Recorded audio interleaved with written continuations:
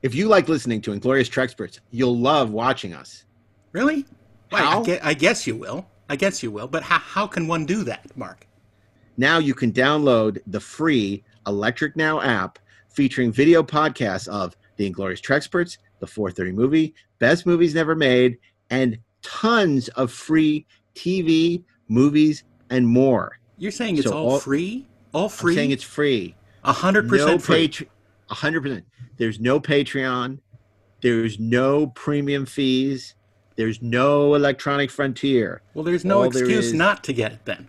There's no excuse not to. That's what I'm saying. So download the Electric Now app today and start watching us right now.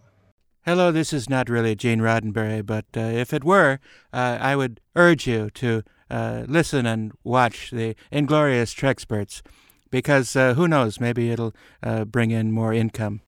Hey, this is Mark A. Altman, and if you're a fan of the only gentleman secret agent with a license to kill and thrill, you should pick up my new James Bond oral history, Nobody Does It Better, available now in hardcover, audio, and digital, wherever books are sold. Do you expect me to read?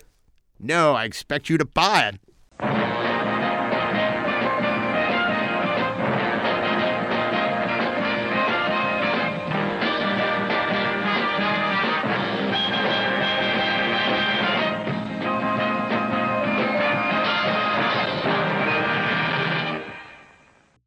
Hey, this is Mark A. Altman, and you're listening to Criterion Week on the 430 Movie. What is Criterion Week, you might ask? What is Criterion Week? What's Criterion Week? Well, thank you for asking.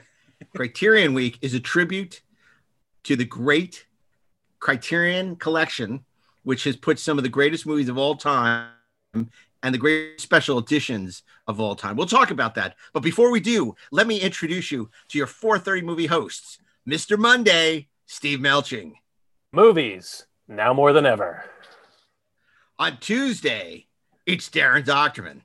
I am your host, your ghost host. On Wednesday, it's Ashley Miller. You're freaking right, it is. And of course, on Thursday, it's Mark Altman. Now, for those of you who aren't aware, the way we do this is we program a fantasy theme week based on theme. This is a little different, of course, because we are programming a week of great Criterion discs. Now, so you won't be watching these on TV like you normally do on the 430 Movie. You'll be spooling these up in your Unless DVD you're player. the Criterion channel. Your Blu-ray. Oh, that's true. You could be watching the Criterion channel. Thank you for Who that, should be Ashley. paying for this podcast? They really should, shouldn't they? Emotional consideration.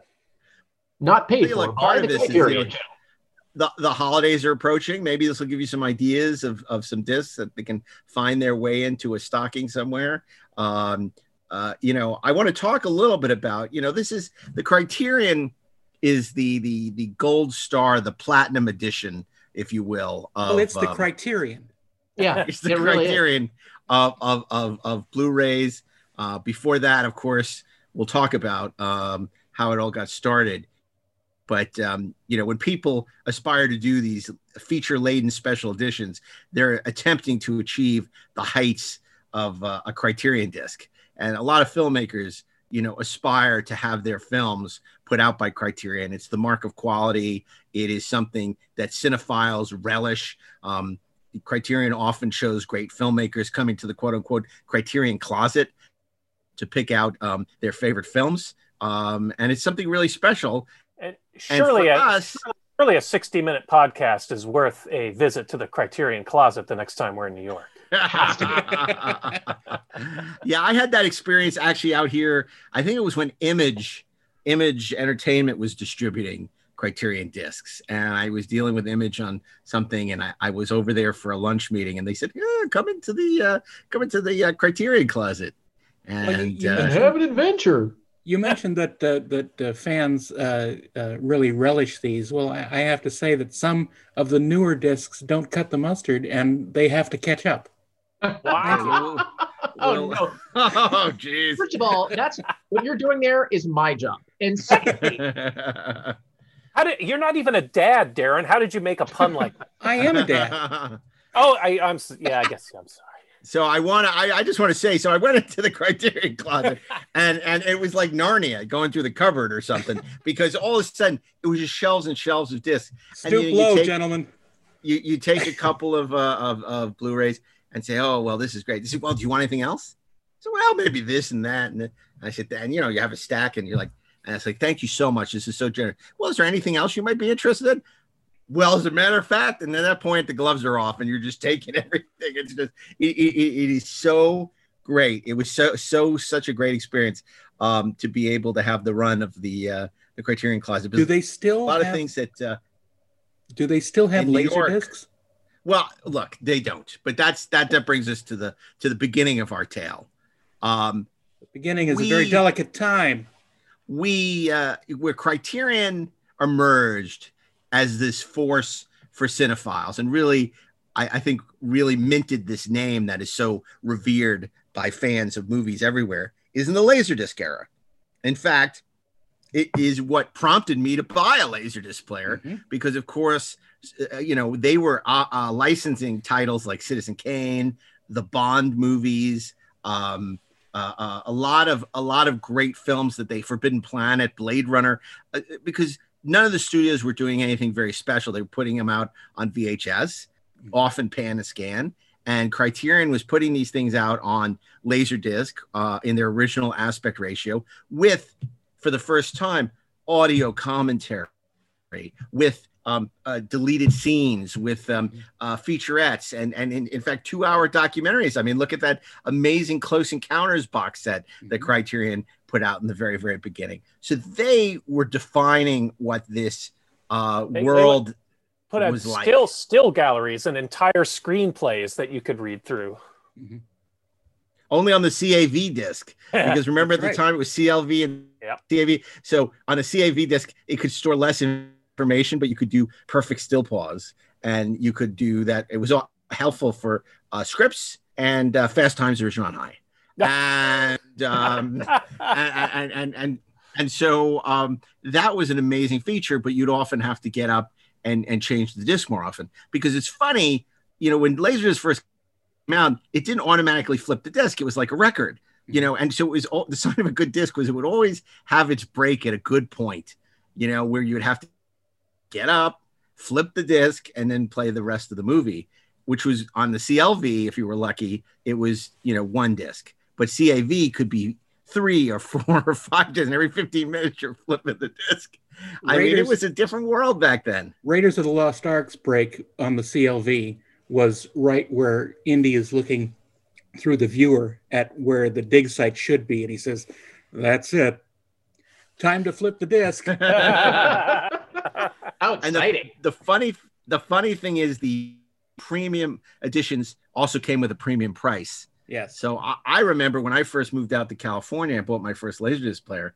I bought it at Ken Crane's because they were running a special where you get 3 discs for free. None of them were Criterion. I got Dances with Wolves, Robin Hood, Prince of Thieves, and I always forget what the third one was. But it wasn't long after that I started scooping up Criterion discs, and basically in the early 90s should have been buying stock, but instead I was buying Criterion discs, much to my everlasting chagrin. Well, and that reminds me of a tale that I've been thinking about a lot in the run up to recording this, and those are those great trips that we used to take to the Laserdisc sales, and Criterion discs were always sort of a keystone because they were so expensive that when your Ken Crane's or your Evolution had a sale, you could get a decent price on these things. And I remember those days when it would be you, Mark, and me, and Dan Weber, and Rob Burnett, and Eric Wallace, like all piling into your car and driving down to Orange County and waiting in line to get into these stores. And so it was like Christmas morning, like so excited to get in there and grab all the discs you could get. It was that seminal experience that in many ways was the inspiration for Free Enterprise, our movie Free Enterprise. And because those were such special days, that was our swingers. We would pile into the car, as you said. Ken Crane's was down in Huntington Beach. It was an hour drive.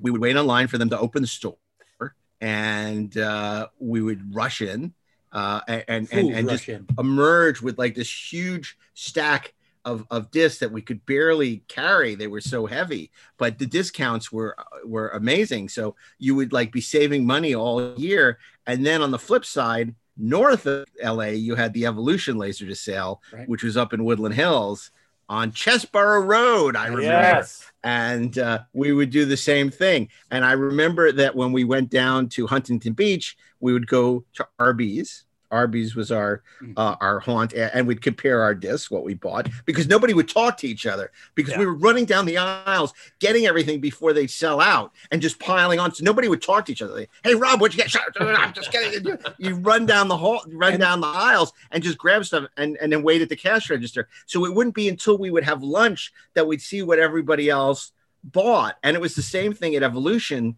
except there we would go. I don't remember if it was like Mimi's Cafe.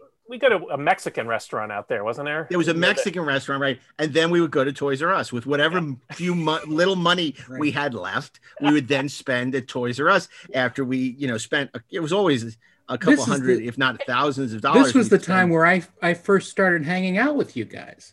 Yes. Because we thought they were cool. No. Well, not exactly. What is wrong with these people? No. No, I remember Kay Reindell and Aaron Marr, who are also TV writers, would always appear at these sales, and it was always a great time. And when Mark says we would be waiting online, he's not exaggerating. There were often like 100 people in line waiting to get into these stores or more. And they would only let a few in at a time. So it was like going to vote, and you would going to Trader Joe's in COVID. Or going to Trader Joe's, where you would be on this long line. You get there like 4 or 5 in the morning, and there were already hundreds of people lined up. Yeah. And it was like when we went to go see Star Wars: The Special Edition, and then slowly they would let people in, because Evolution was mostly a high-end audio video place, but they also sold Laserdiscs. And the sale was like legendary. I mean, they sent out postcards like a month before. It's coming. Postcards. Yeah. And then we would plan our assault. That now you can just say, and I'm not going to say the name of the AI because she will respond to me, but hey, you, Citizen Kane. And then all the ways that you can watch Citizen Kane appear. And then you can be like, oh, by the way, Raising open Kane. up DoorDash and order me some Mexican. And oh, by the way, go to Amazon and buy me these toys. And it takes you all of 5 minutes. You're all by yourself. It all happens instantaneously. Well, see, that's what we've talked about, how this very special, rarefied world has gone away, because virtually there's no movie that you can't, click on iTunes or find a streaming somewhere. And so the whole idea of it's too easy and of ownership of owning physical media for a lot of people has gone away. Although, as we've discovered, sometimes these films go away and you wish you owned the physical media. And also some of these special features, particularly in the early days, which were a little too candid, before the studios were paying attention, also basically got disappeared. Like the original James Bond Laserdiscs were never reissued. I was going to bring those up. Yeah. Because of their commentaries. Because of their audio commentaries, where everybody was really a little too candid, or, which made them really great. They were really great. And the poor people who were interviewed didn't realize that this stuff was going to be going out to a lot of people. And some of them got into trouble. Absolutely. And Eon, didn't want those commentary tracks ever released again. Though some of us have preserved them. Absolutely. And even though a lot of these films have been reissued, the Bond movies, Close Encounters, Citizen Kane, a lot of those editions remain sort of the zenith of not in audio and video quality, but in content. But in content, for sure.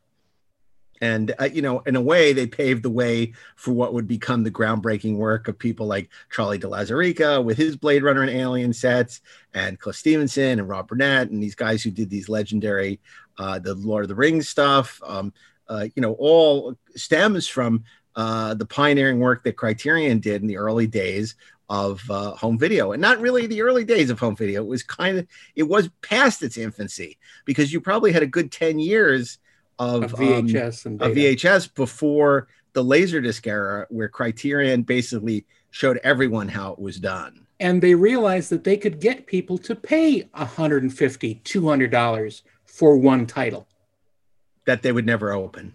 I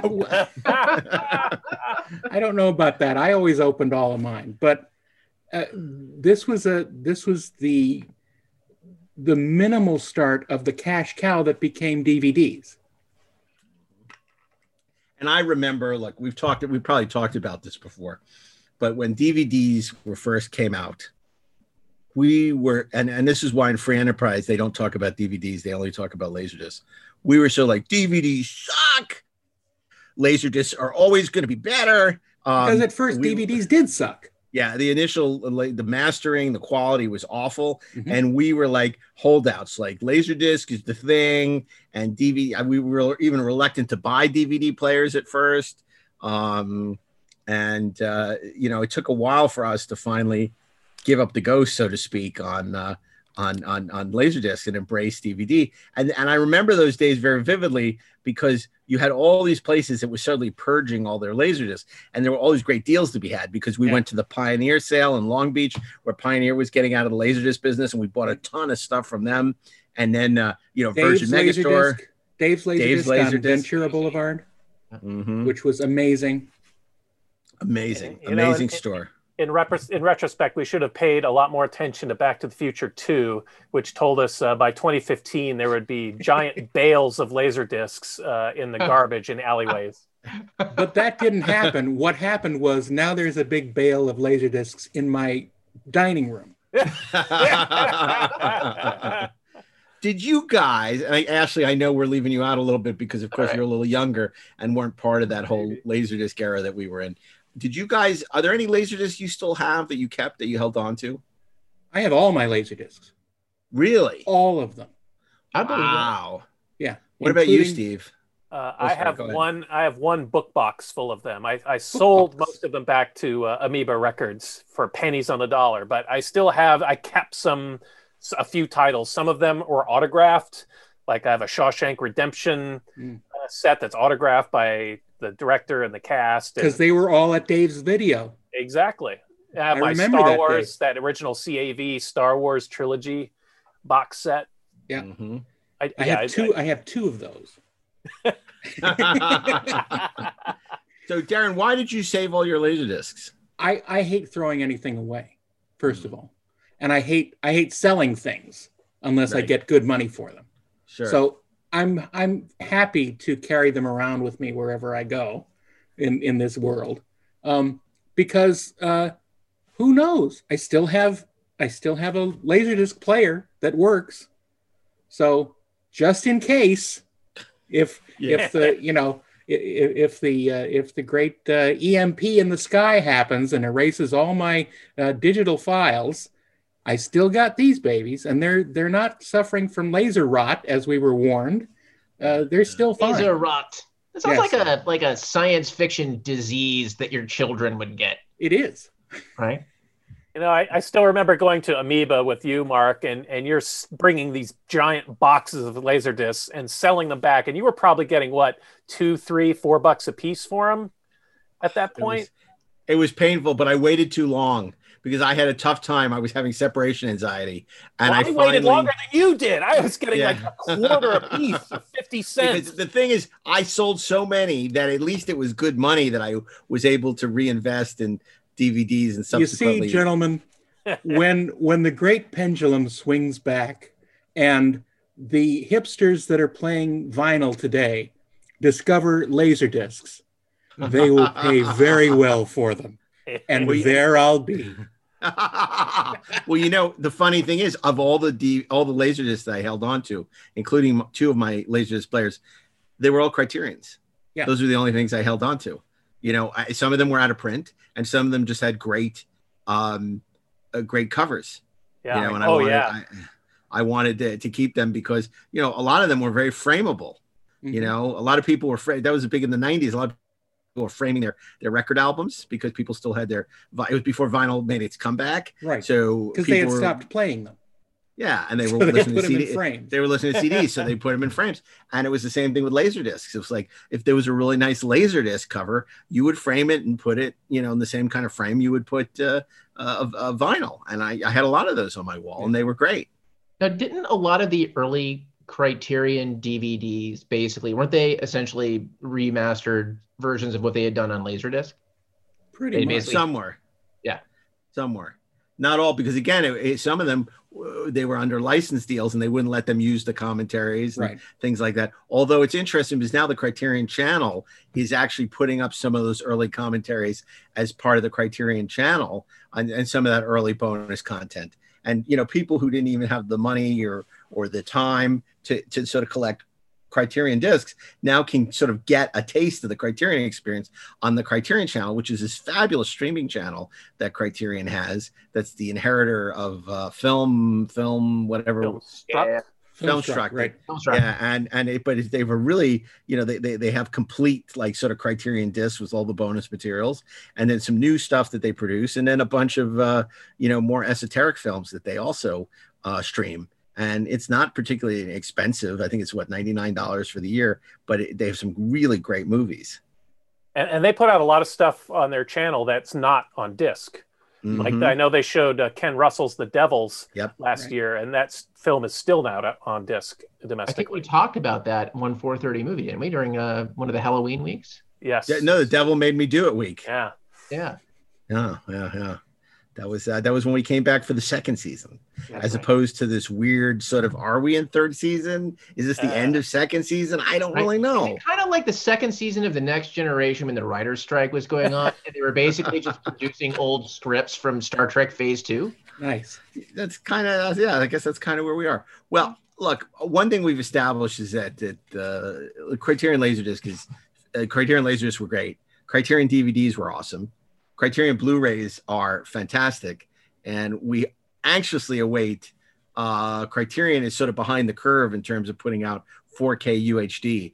Shout Factory is doing it now. Kino Lorber, which are also two excellent specialty labels. Arrow Releasing, which is like the genre Criterion lately, with releases of Flash Gordon in 4K and Pitch Black, are doing it. So I don't know what's taking Criterion so long, because they jumped into Blu-ray pretty early, and in fact for a long time were releasing multipass. They had DVD and Blu-ray in the same packaging, whereas the other they have not yet embraced 4K, and I don't know what's taking them, because some of the greatest movies of all time are on Criterion, and they need to do these 4K. Well, like everything, releases. I think it has to do with cost versus return. Mm-hmm. Yeah, but they can charge more for them. Yeah, but not enough for, you know how it is. The audience for these, specifically films that Criterion would cover, is relatively small. And the cost of making a 4K transfer is really expensive. We're talking about $100,000 at the lowest. So they need to have people buying these things, automatically, or they're just not going to make any money off. Yeah. But, they're still going strong. They're putting out 4 or 5 titles a month. This month, they just came out with, where is it? I had it right here. They just came out with, here we are.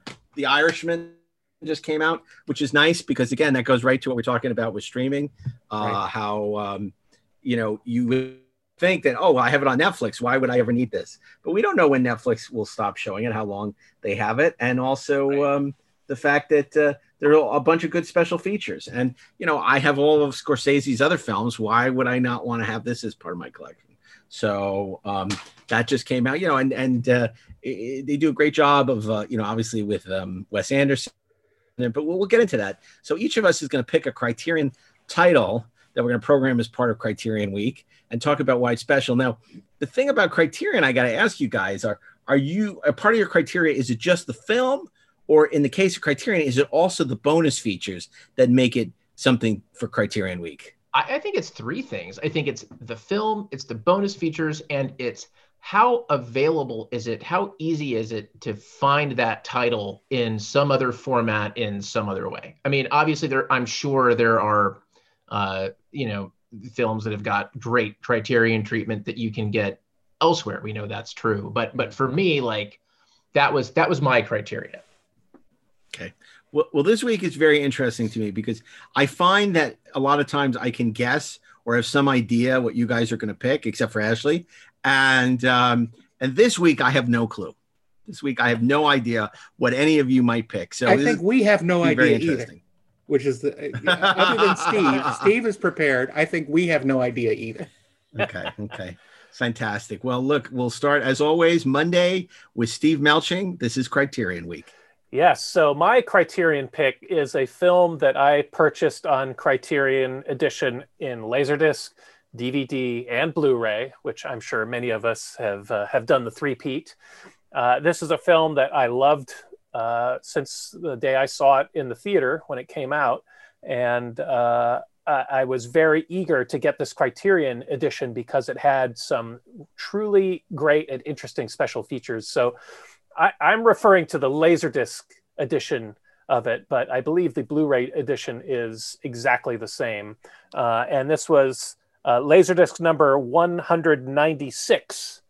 Yes. In the series. Of course. And it was 196. number 196, a very good era of Criterion. And it's one of the first Criterion discs that I bought. It was a box set that listed for $149 when it came out, which I don't even want to do the cost adjusted for inflation price today. That'd be like spending almost $300 on one movie. Oh yeah. Yeah. That's terrifying. Even more, actually. Yeah. Mm-hmm. Because this disc came out in 1996. And it is... The League of Extraordinary... Yes. You're not far off. It is the next film by the director of my pick from last week. I'm talking Terry Gilliam's Brazil. Brazil. What a great pick. Do you wake from your finest fantasy only to return to your daily nightmare? Is your mother about to look younger than you do? Does the woman of your dreams, I love you. In my dreams, I love you, still have a few doubts? Then it's time to take a stand. To break out of your dull, humdrum life and into Brazil. You're so pleased you could make it. Which I love the movie when it came out. I want to turn it over to Darren in a little bit to talk about his experience with Brazil, because he's got a great story that I wish I was present for, but I was not. I also, of course, have the Jack Matthews Battle of Brazil book, which was part of the foundation of one of the special features on the disc. They did an hour-long documentary about the Battle of Brazil, which is the famous tug of war between Terry Gilliam and Sid Sheinberg, and the release of the film and editing it. And we could talk about that. I'm just going to skip talking about the film. I'm going to assume everyone's seen it. It's I think Terry Gilliam's masterpiece. If you haven't, see it. Yes, it's terrific. Jonathan Pryce, Robert De Niro, Ian Holm, Katherine Hellman, Michael Palin, Bob Hoskins. It's a great dystopian, bureaucratic, dark comedy. And it's not what you expect. Even while you're watching it, it's not what you expect. No matter what version of it you watch. Exactly. And the reason I love this release is because it actually contained an alternate cut of the film. It contained the Love Conquers All version of the movie, which is the infamous version that was where Sid Sheinberg's editors cut 40-some minutes out of the film to create a version that they thought would be more commercial and palatable to an American audience. And I revisited it the other night, and it is truly awful. And if you want an education in how powerful editing is, watch the Terry Gilliam version and then watch the Love Conquers All version. It's mind-blowing. It kind of proves that there is no version of this film that is palatable to a wide audience. But that's okay. Yeah, exactly. But the Love Conquers All version is just nonsensical. It's antithetical to what the movie is about, and it's just beating the audience over the head with a hammer. Like, understand what's happening in this moment. Here's a flashback. Here's some voiceover to double explain something. It's just awful. But there's a famous story that I had read about in Jack Matthews' book that took place at USC, and I want to turn that over to Darren to tell this story. Well, it took place 10 years before the release of the Criterion disc. It took place in 1986, I believe. No, it was October 18th, 85. Oh, geez. Yeah, Yes. Well, so this was, I had basically been at school at USC for 2 months, maybe. And I saw this announcement that they were going to screen Terry Gilliam's new film, Brazil.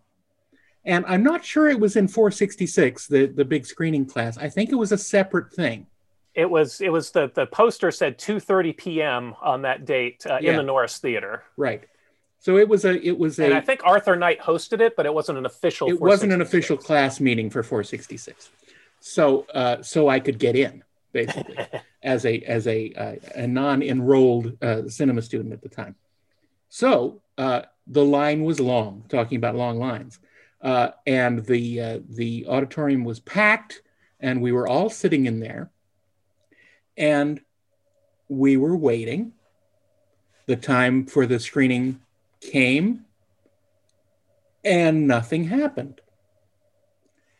We started to see sort of consternation going on back in the lobby, and they brought Terry Gilliam out to say a few words, and so he came out there and he said, "Hey, everybody, funny thing, we were going to show you the movie." Honest, we were. As an audiovisual aid to the conversation about filmmaking. Yes.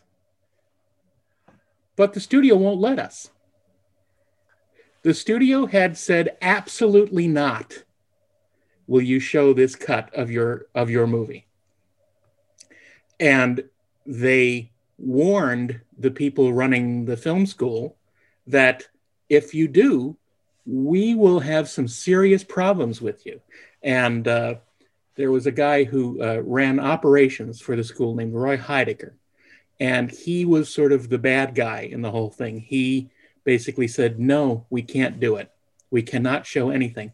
And apparently, Gilliam immediately got on the phone with, if it wasn't Sid Sheinberg, it was one of his minions, and was basically screaming to this person that, you can't do this.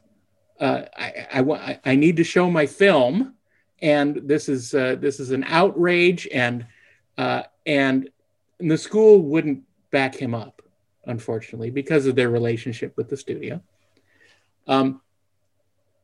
This was going on for about an hour and a half, and we were still all in the theater. At one point, someone said, let's march up to the dean's office and do a protest. And so some of us did. Myself, as a callow youth, I followed because it seemed the right thing to do at the time. And I think about 30 people, maybe a little more, went up into the building to, who was the dean at the time? I think it wasn't Frank Danielle at that time. It was still, man, my mind is going, Dave. I can feel it. But E. Russell McGregor was his name. That's the name on my 5 denial letters from the film school. So we went up there and we raised our voices like good protesters, and they shushed us out of there after about 15 minutes. And we went back to the theater, and Terry Gilliam was there, and he just he talked for about a half hour to us all, and said, I think this is a good lesson for everybody. I was at the cinema library there at USC. They tape record all of these conversations with Norris Theater. So I was so bummed to have not been a student yet when this happened that I listened to the tape. Yeah. And you could hear Gilliam. He would talk for a while, and then he would leave to go take a Right. phone call. Then Yeah. he would come back and report about what happened on the phone call, Right. and then he would be called. And there was away again. no change. Yeah. You come back, no change. You need to explain to roughly 85% of our audience what tape record means. I think they can look it up. Anyway, Brazil Criterion Collection. It's a magnificent. It's great. You picked the perfect example of why Criterion is so special. That set was a new benchmark for home video. In much the way that later on the Blade Runner set that Charlie did was. This was so unbelievable in the fact that it included an entire cut that no one had ever seen before of the film that we'd only heard about. Years later, Steve and I sold the movie to Sid Sheinberg, and the only reason we wanted to do it was a ridiculous idea, but the only reason we wanted to do it was because we wanted to sit in a room with Sid Sheinberg and ask him about Brazil and legend. And in fact, we did. And in that meeting, he actually admitted that he made a mistake with Brazil, although he was still bitter about the whole thing. And it was, that was the whole reason that we wanted to do the film. And it was great to have that opportunity to sit in a room with him and talk about all this stuff. And he was very happy to talk about his career running Universal. But that set is so sensational, along with all the bonus material. And it famously included the Battle for Brazil, which was a feature-length documentary about what had happened with Brazil. And of course, I remember very well because I was in college at the time when Brazil came out, and all the newspapers, remember those, like tape reporters, were talking, because that was when there were great film critics and huge sections, the arts and leisure section talk about this, and it was a subject of much controversy.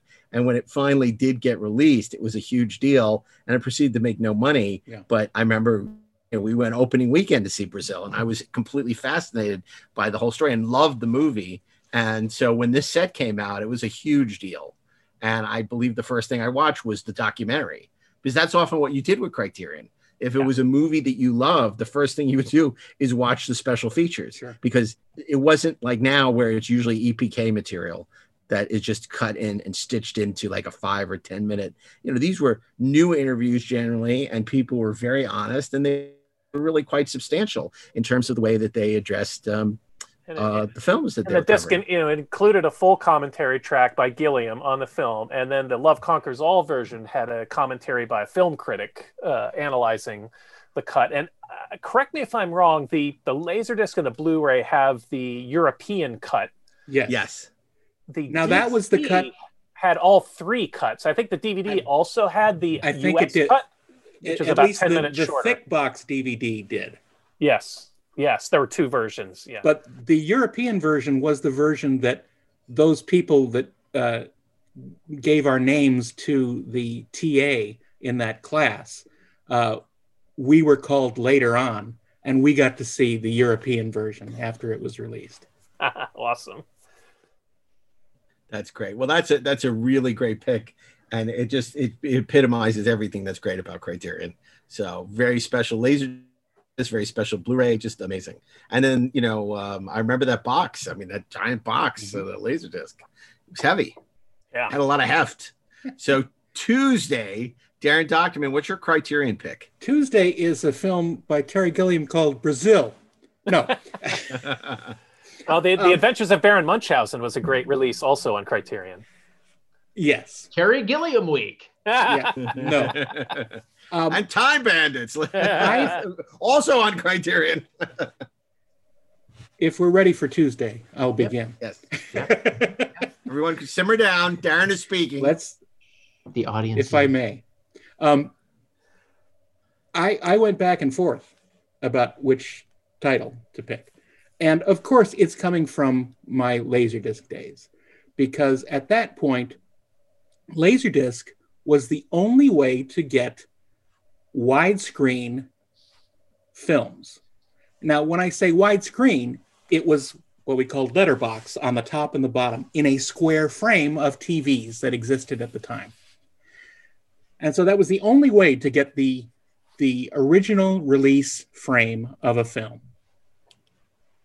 So the one that I really loved and spent a lot of money on was something that I had never been able to see in its full release form on video before.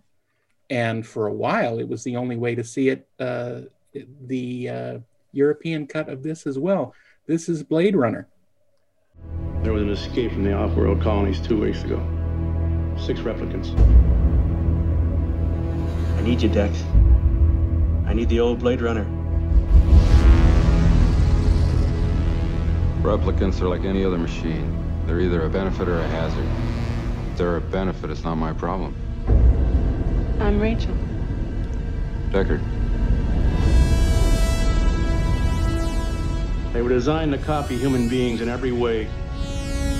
How can it not know what it is? Commerce is our goal here at Tyrell. More human than human is our motto.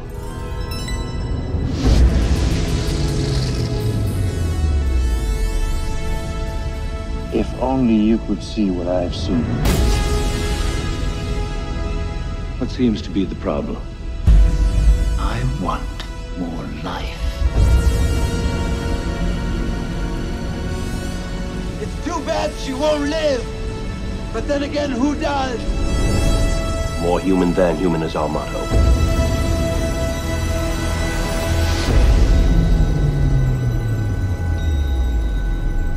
I've seen things you people wouldn't believe.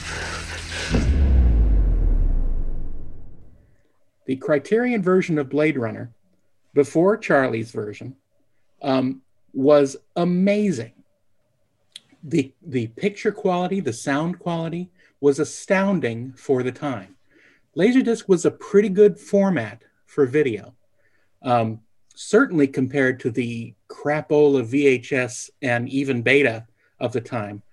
Because remember, you youngsters, video looked terrible.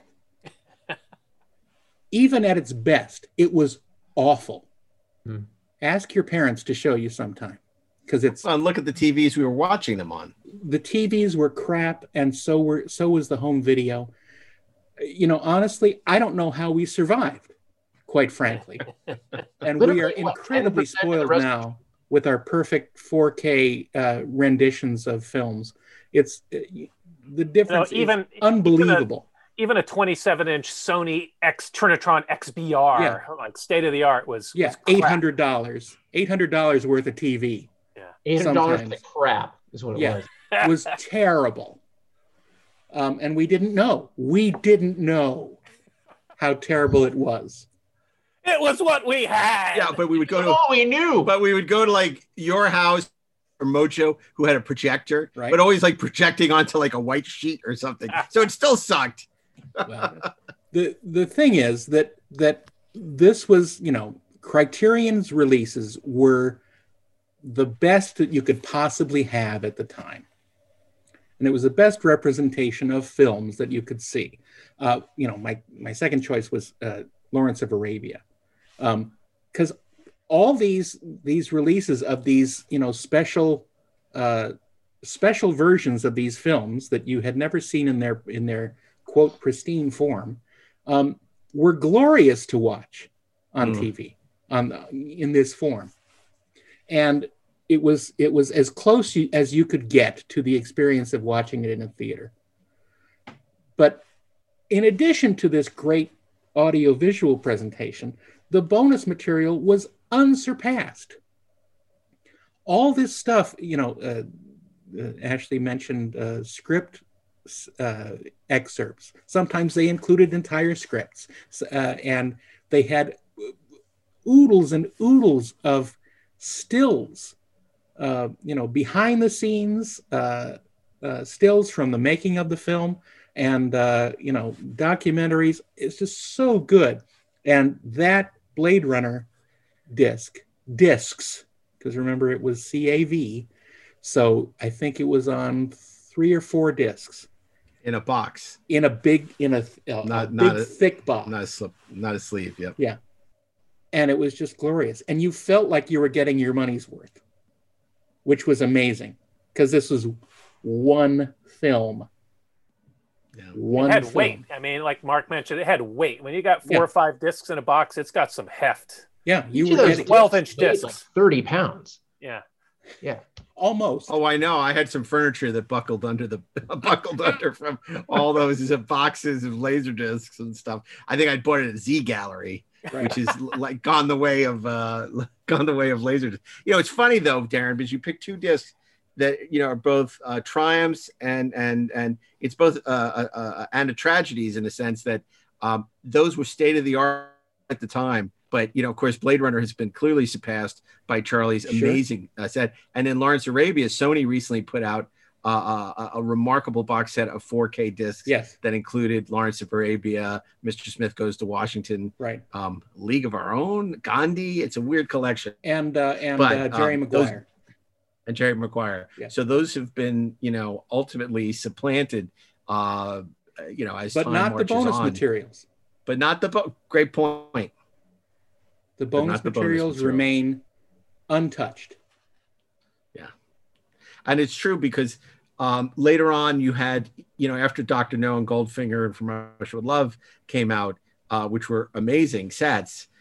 Later on, MGM with John Cork did a beautiful Goldfinger and Thunderball set, which are also phenomenal. John Cork, who was also in that audience for the Brazil screening, I believe. And it's funny because, but it still never had the what those initial 3 Laserdiscs had, which was this complete honesty about the material. Yeah. But those sets were also like benchmarks of the Laserdisc era. Those 2 Bond things, and they paved the way for what he did on DVD, which is also remarkable and doesn't get enough credit because that material has been repurposed over and over and over again for the Blu-ray release. For the SVOD release, iTunes releases and things like that, but never in its entirety. That's the sad part, that a lot of the little things from these are just gone, get dropped. And a lot of them, because they're in standard def resolution, nobody, it's not worth it. They think that no one would want to see them. Yeah, they're wrong. They are, but there's no convincing them. Yeah, so that's Tuesday. True that. That's Tuesday. Okay, that brings us to Ashley and Wednesday. Buckle your seatbelts. It's going to be a bumpy night. Look, it is usually my job to go out of the box. So you're not going to pick Armageddon, are you? I am so not going to pick Armageddon. As difficult as it is to go out of the box with the Criterion collection, I'm going to go out of the box in a different way. I think, honestly, in kind of a lovely way. The film that I'm picking, I feel like maybe Steve will be down with my funk groove on this. I don't know if this is necessarily going to be in Darren and Mark's wheelhouse, but the film in question is really quite amazing and has had, I think, more of a cultural influence than people quite understand. I will introduce it with a quote, and not quite from the film. It's from a 1981-82 adaptation of the film for the English language audience, a voiceover, a little boy who says the following: "When we're on a mission, I keep count of how many ninja my father kills. He says not to keep count, only to pray for their souls. But if I don't keep count, I don't know how many souls to pray for, so I keep count. So far, it's 342. I'm speaking of Lone Wolf and Cub, Sword of Vengeance, the first of 6 films based on the Lone Wolf and Cub manga, by Kazuo Koike, and it was released in 1972 by Toho, who, of course, was the studio behind the Godzilla films. Directed by Kenji Masumi. Gojira. Yes, exactly. Kenji Masumi, who directed the Zatoichi films. He directed like 26 of them, I believe. And it's just an amazing little samurai film. And when I say little, I mean only that, it wasn't a big sweeping epic. This isn't Akira Kurosawa. This is a dirty, nasty little film. It's gritty. It's the Dirty Harry of samurai films. Kids, you may know it today as The Mandalorian. Yeah, you might. In fact, you know what, kids? You would know it as The Mandalorian because it is exactly what The Mandalorian is. Okay, because I love that you brought that up. Had you not made that connection before, Ashley? You know what? No, I did, but it's like I didn't even think about it in the context of introducing this, because I was thinking about like all of the other ways that it influenced culture, right? So Sam Mendes's Road to Perdition is essentially an adaptation of Lone Wolf and Cub, and he would tell you that. Like that was part of the conversation when it came out. Frank Miller, who was the writer and artist of The Dark Knight Returns, based Ronin a lot on Lone Wolf and Cub. When Lone Wolf and Cub, the manga, was released in the United States, Frank Miller did a whole bunch of original covers for all of the trade paperback releases. And arguably, Ronin is really what set Frank Miller as a force in American comics, which made The Dark Knight Returns possible. And there are so many things that would be impossible in terms of how we understand comic books and comic book film without The Dark Knight Returns. So the value of these movies, the value of that manga is it's subtle, but I don't think you can understate it because it's huge. The idea of the movies is that the Shogun's executioner, Ogami Ito, is framed for treason. Ninja come to his house. They come to kill him. They kill his wife. He escapes with his very young son, who he pushes around in a baby cart that has got all sorts of badass weapons in it. And then he proceeds to kill the unholy crap out of a lot of ninja in unbelievably glorious ways, including a truly fantastic fight in a grassy field where Ogami Ito is ready to have his duel with another samurai. He's got his son on his back, right? And as he charges the other samurai, he ducks. And you realize that the little boy has wearing like a little mirrored thing like on his head, shines sunlight in the other samurai's eyes. He cuts that dude in half, and it is unbelievably great. So here is what's awesome about the Criterion collection of this film. So not only does it include Sword of Vengeance, it also includes Baby Cart at the River Styx, which was combined with Sword of Vengeance to create the 1981/82 Shogun Assassin adaptation. And then 4 other films, right? It's a Criterion Collection edition, which I have right here. 6 films for your hard-earned money. It's its own week. Yeah, it is. It is a week, right? It's basically like for Wednesday, I'm giving you a week, man. It's only $2K, but it's totally worth it. These movies are so great. It also includes a high-def version of Shogun Assassin, which is totally worth the watch simply for the voiceover, which is just bananas, that I gave you like a preview of as I introduced the films. There's all kinds of interviews. It's amazing. If you love samurai films, if you love comic books, if you love Batman, if you love The Mandalorian, then you need to watch this movie. I promise it will bring a smile to your face. You know, I will warn you, it's very violent. It's very bloody. What? It's crazy, but God, it's so good. It's so good. So I'm going to blow your mind, Ashley. I have seen all the Kurosawas. I have seen Sword of Vengeance, or Sword of Doom. Sword of Doom, which is amazing. Also, I have seen Harakiri. I have seen Zatoichi, or several of the Zatoichi films. I have not seen a single Lone Wolf and Cub, although I do own this box set. So I will rectify. Does blow my mind, because I believe you that you I believe you. I know you. I believe you. You've seen all those films. By the way, we could talk about Sword of Doom too, because Sword of Doom is awesome. Yeah. I can't believe you haven't seen Lone Wolf and Cub, Sword of Vengeance, or any of the other Lone Wolf and Cub movies. Steve, I promise. He has seen The Mandalorian, however. Yeah, but you will love this film. It's it's beautiful. Thank you for reminding me that I have it in my library. You're welcome, Steve. That's why I'm here. That's what this whole show is about. Well, it's too bad the Melchplex isn't in gear, because that would make a nice sort of weekend. Oh yeah. I thanks to the pandemic, I can't have my friends over. I used to enjoy hosting screenings that. Not anymore. Yeah, we would do all kinds of great theme screenings, Guilty Pleasures Week, Hidden Treasures Week, all various themes, and make a whole day of it. And it was time is past. It's funny you mentioned that, Steve, because a lot of times on social and stuff, people ask, they say, "How do you guys know all these movies? And how have you seen all this stuff?" We watched them together.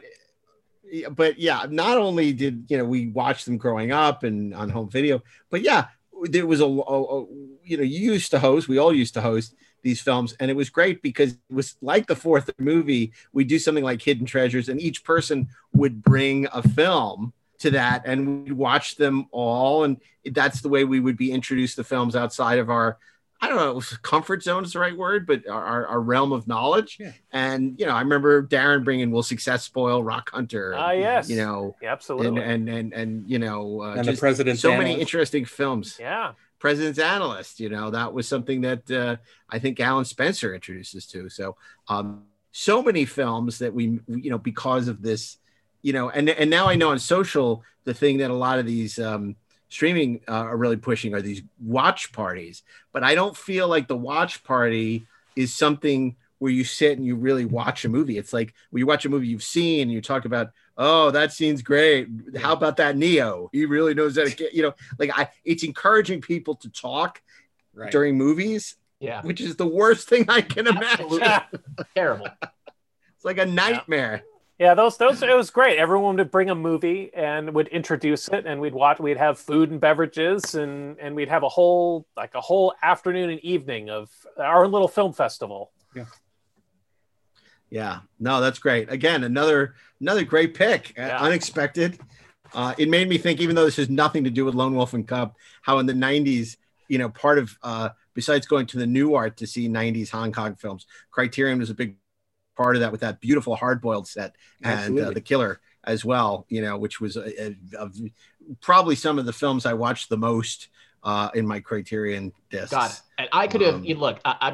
Let's talk about those on Friday. But my God, yes, 100%. Yeah. But anyway, okay. So that brings us to Thursday. I've said this before. There has been no more difficult week for me than this week.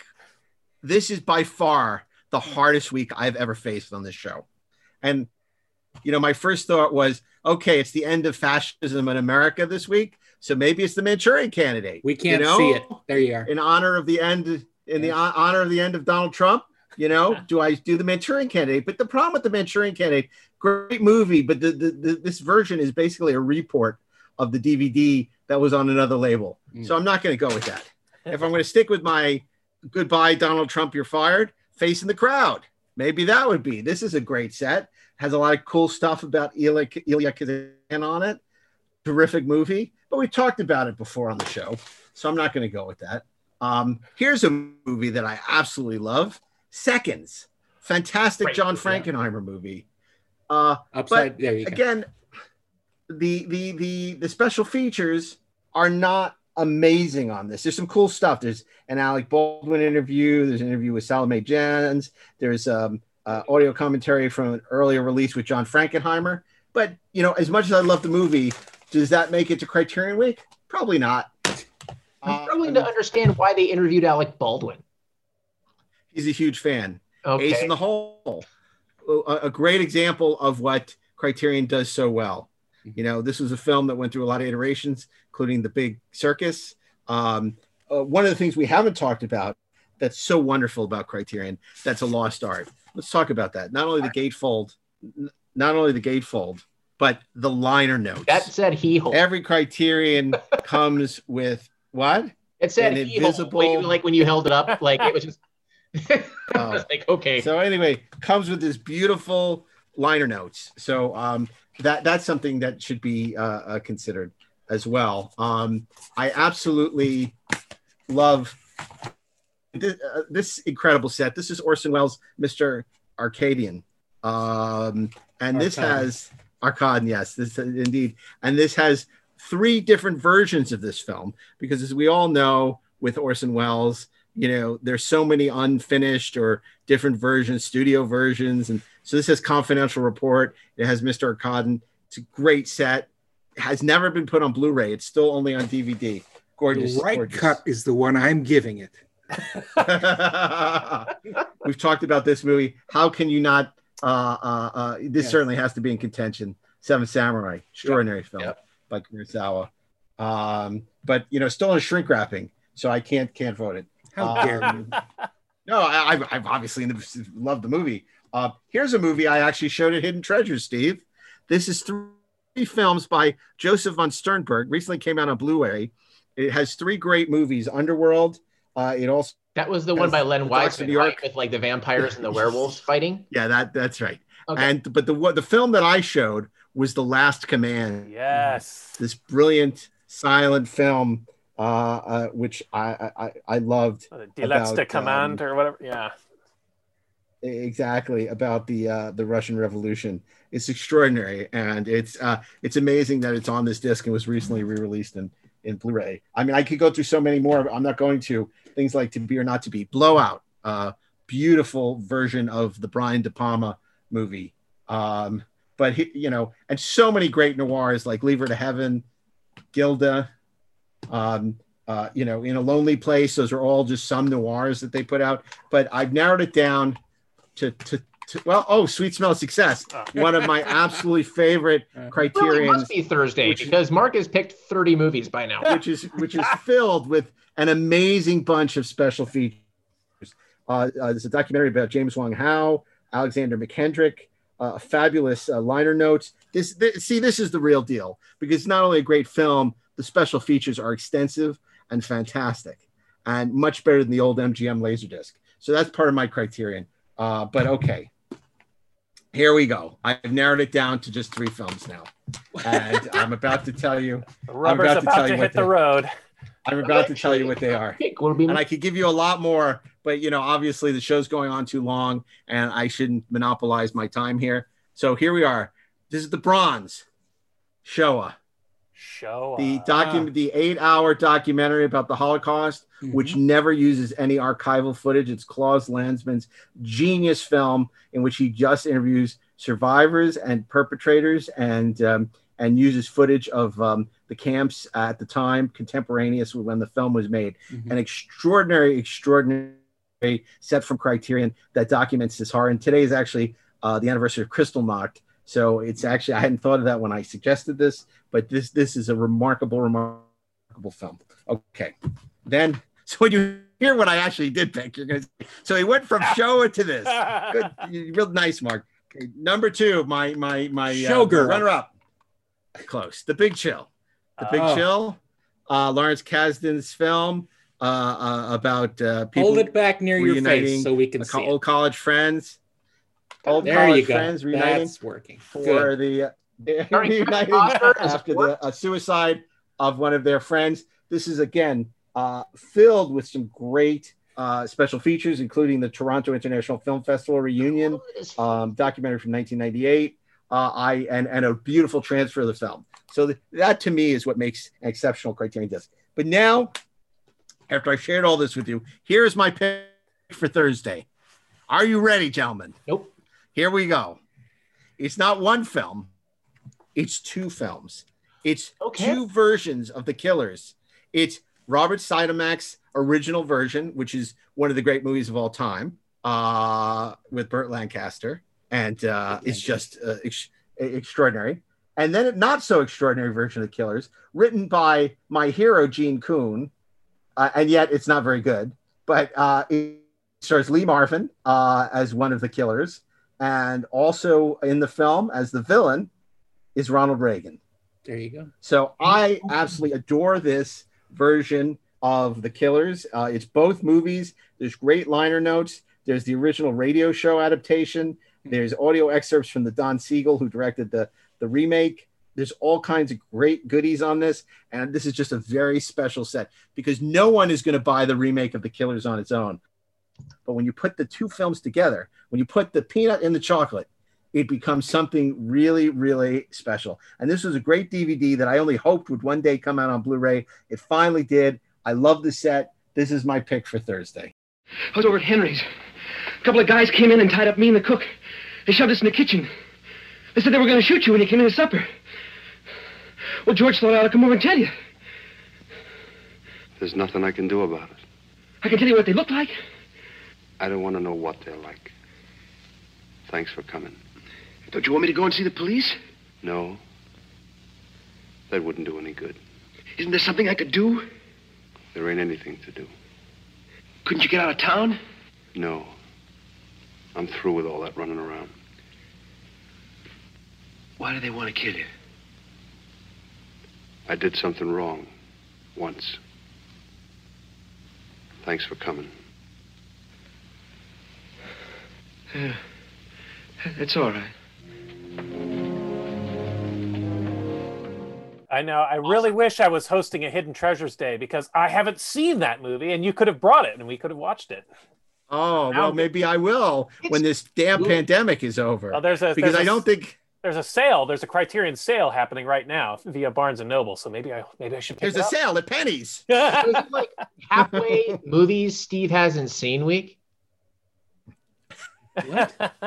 Movie Steve hasn't seen week. Well, maybe we should do movies the Yankee Swap again, or whatever we did for Christmas. No, I was going to suggest we do like a New Year's resolution week where we, in advance, we each pick a movie that we haven't seen that we really want to see.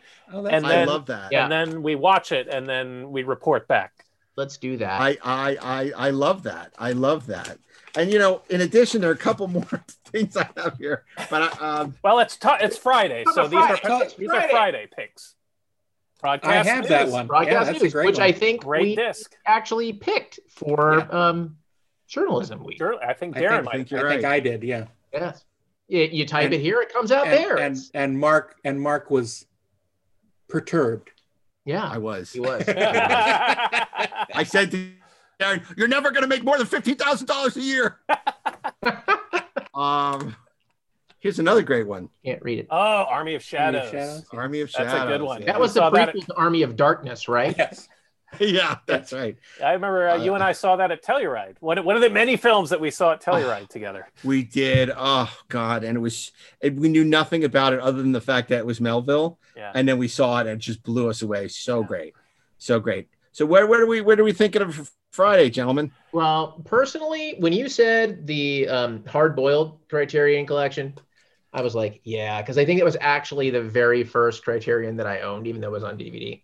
That was my number 2 choice, the hard-boiled edition with John Woo and Terrence Chang audio commentary.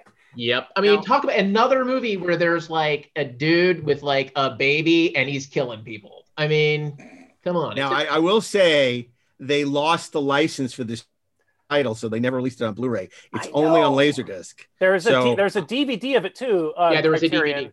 But I don't believe it has the audio commentary. The Laserdisc did, which I still own and is autographed by John and Terrence and Chow Yun-fat. On my shelf, like right now, but I won't because that would force me to leave my chair. And they did the Killer as well. Yeah, exactly. The Killer, exactly, which is a different film than The Killers, but The Killer is amazing if you haven't seen it. Yeah. Oh no, it's fantastic. Another okay, Criterion did great editions of the Robert Altman films. They were always a favorite of mine. The Criterion The Player and Shortcuts were both terrific editions. I could totally get behind The Player. And they did a great deleted scenes, commentary. Now more than ever. All kinds of cool stuff. Now more than ever. They did a great version, believe it or not, of Ghostbusters on Laserdisc that had deleted scenes on it for the first time, and script galleries and all kinds of stuff. It was a really great edition of the film. And I believe that they had... This just came out. They had some John Candy storyboards. Oh, yes, of course. War of the Worlds. It's great. So good. I Citizen Kane. It's terrific. An amazing transfer. Yeah. But the best part is the bonus materials. Yes. The documentary with Ben Burt. The documentary is great. Ben Burt and I forget who else did this with him. Basically recreated from scratch the sounds and was it just the sounds of the Martian war machine, and it was amazing, absolutely amazing. His archaeology and reconstruction of these things is so cool to watch. I loved it, and there's a great commentary on the disc as well, and it's just so much fun, and it really makes that movie brand new almost. The look, the restoration of it is amazing. It's spectacular. So Hard Boiled and War of the Worlds are our front runners right now. There was a great version of Taxi Driver on Laserdisc that had Martin Scorsese and Paul Schrader audio commentary that I think has never been re-released. No, but the Sony 4K version is pretty great. Yeah. There's been some subsequent Sony releases that are pretty amazing. How about this one? Last Picture Show?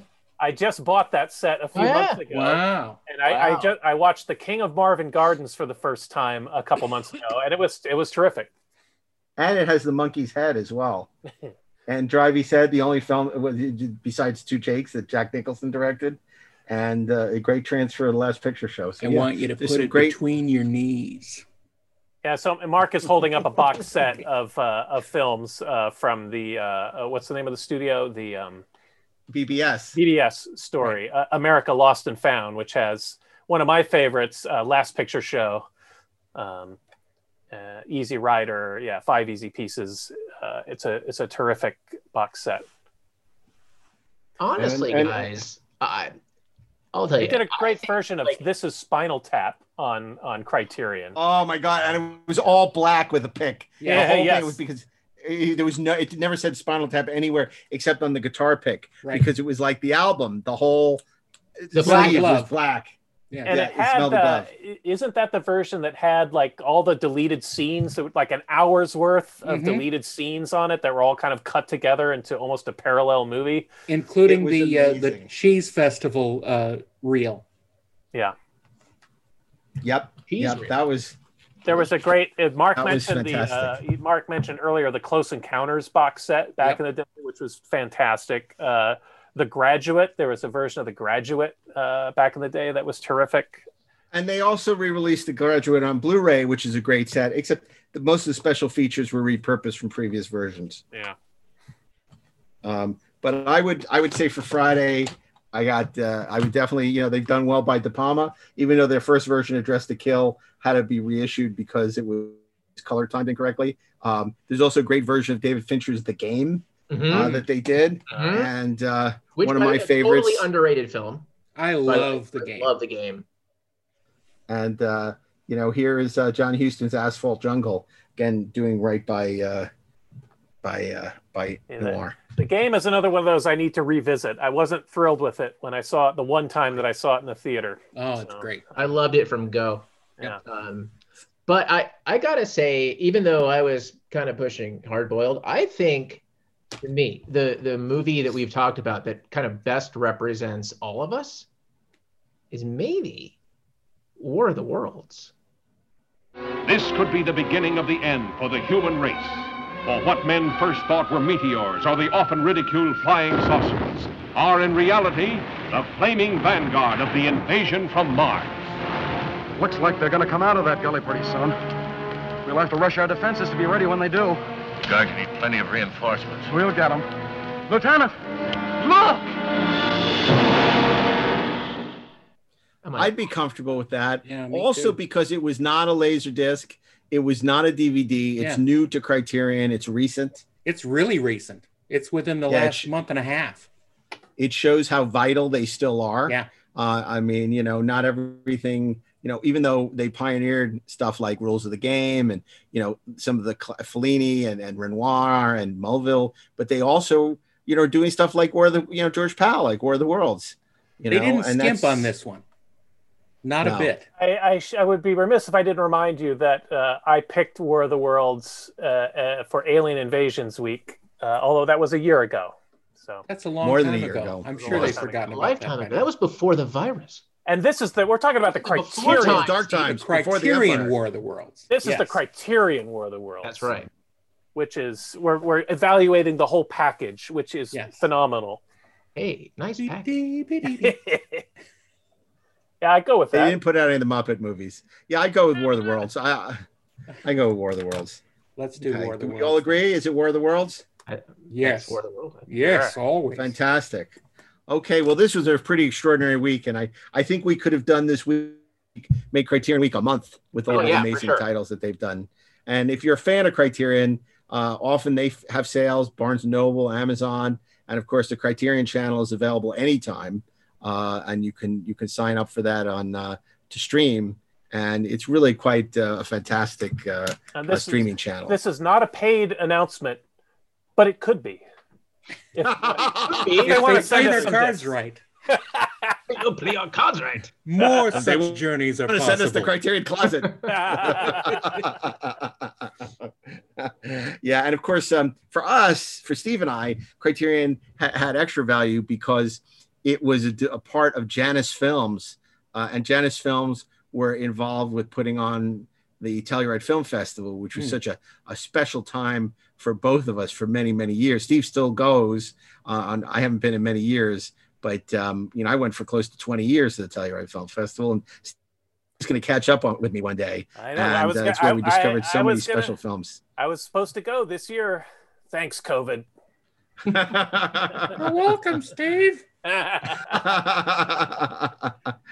But this is a really fantastic week, and we'll be back soon with another episode of the 4:30 movie. But until then, let's remind you, shouldn't we be going through recapping our picks? I am. That's what I'm doing. I said, but until then, let us remind you what we picked for the 4:30 movie this week. Monday, it's Terry Gilliam's Brazil. Tuesday, it's He Say You Braid Runner. That's what my ex-wife calls me. Cold and fish. Wednesday, it's Ashley Miller with Lone Wolf and Cub, Sword of Vengeance. Thursday, it's The Killers, both the original version and the 1964 remake by Don Siegel. And Friday, it's George Powell's War of the Worlds. Guys, this is a pretty great week. I would watch the crap out of this week. Oh, the crap will be watched. It will be. It's a great week. And not only they're great films, but great behind the scenes featurettes, commentaries, still galleries, liner notes. It's what this is how physical media will survive against streaming, by putting together these kind of special collections. Arrow gets it, Criterion gets it, Shout Factory, Scream Factory, they get it. The studios don't get it. Why are you going to buy the latest Marvel film in 4K when you can watch it on Disney Plus? You need to have the special features that, warrant spending the money. I can think of an executive that we could bring on the show that we could yell at and ask him. Well, that would be great if we had guests on this show. Which we've had Dean and we've had Ryan Condell. Not anymore. But no, Steve wants to come and do the show, and I think it'd be very interesting to have a studio executive talk from their perspective about why they do this dumb crap. Wait, no. No, about their studio history, about the history of the studio, and anyway. But that's the conversation for today. For now, on behalf of Steve, Ashley, myself, and Darren, we'd like to thank again Bill Ritter, our fabulous sound engineer, for making it sound so great. Our production coordinator, Peter Holmstrom, who's been vital in doing research and pulling audio clips for the shows. And of course, our producer, Natalie Miscali. We'd like to thank you, our audience, for sticking with us through this weird schedule of ours and this long, prolonged hiatus. And our extra long episodes. And our extra long episodes. We're making awesome up for lost time. Yes. And of course, if you want to follow us on Twitter, you can follow us on 430 Movie Pod. You can follow us on Facebook at the 430 Movie. And if you're looking for some great 430 Movie swag, visit 430movie.com. That's the with the com dot is for savings. And a com.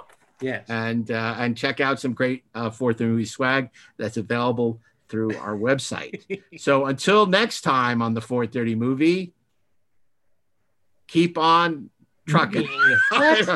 Wait, let's try again. Until next time on the 430 Movie. Nope, that doesn't work.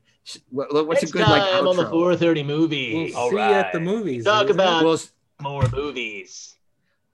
there you go. What Ashley said. Yeah. So until the next time, we'll see you at the movies. For now, Eyewitness News starts now.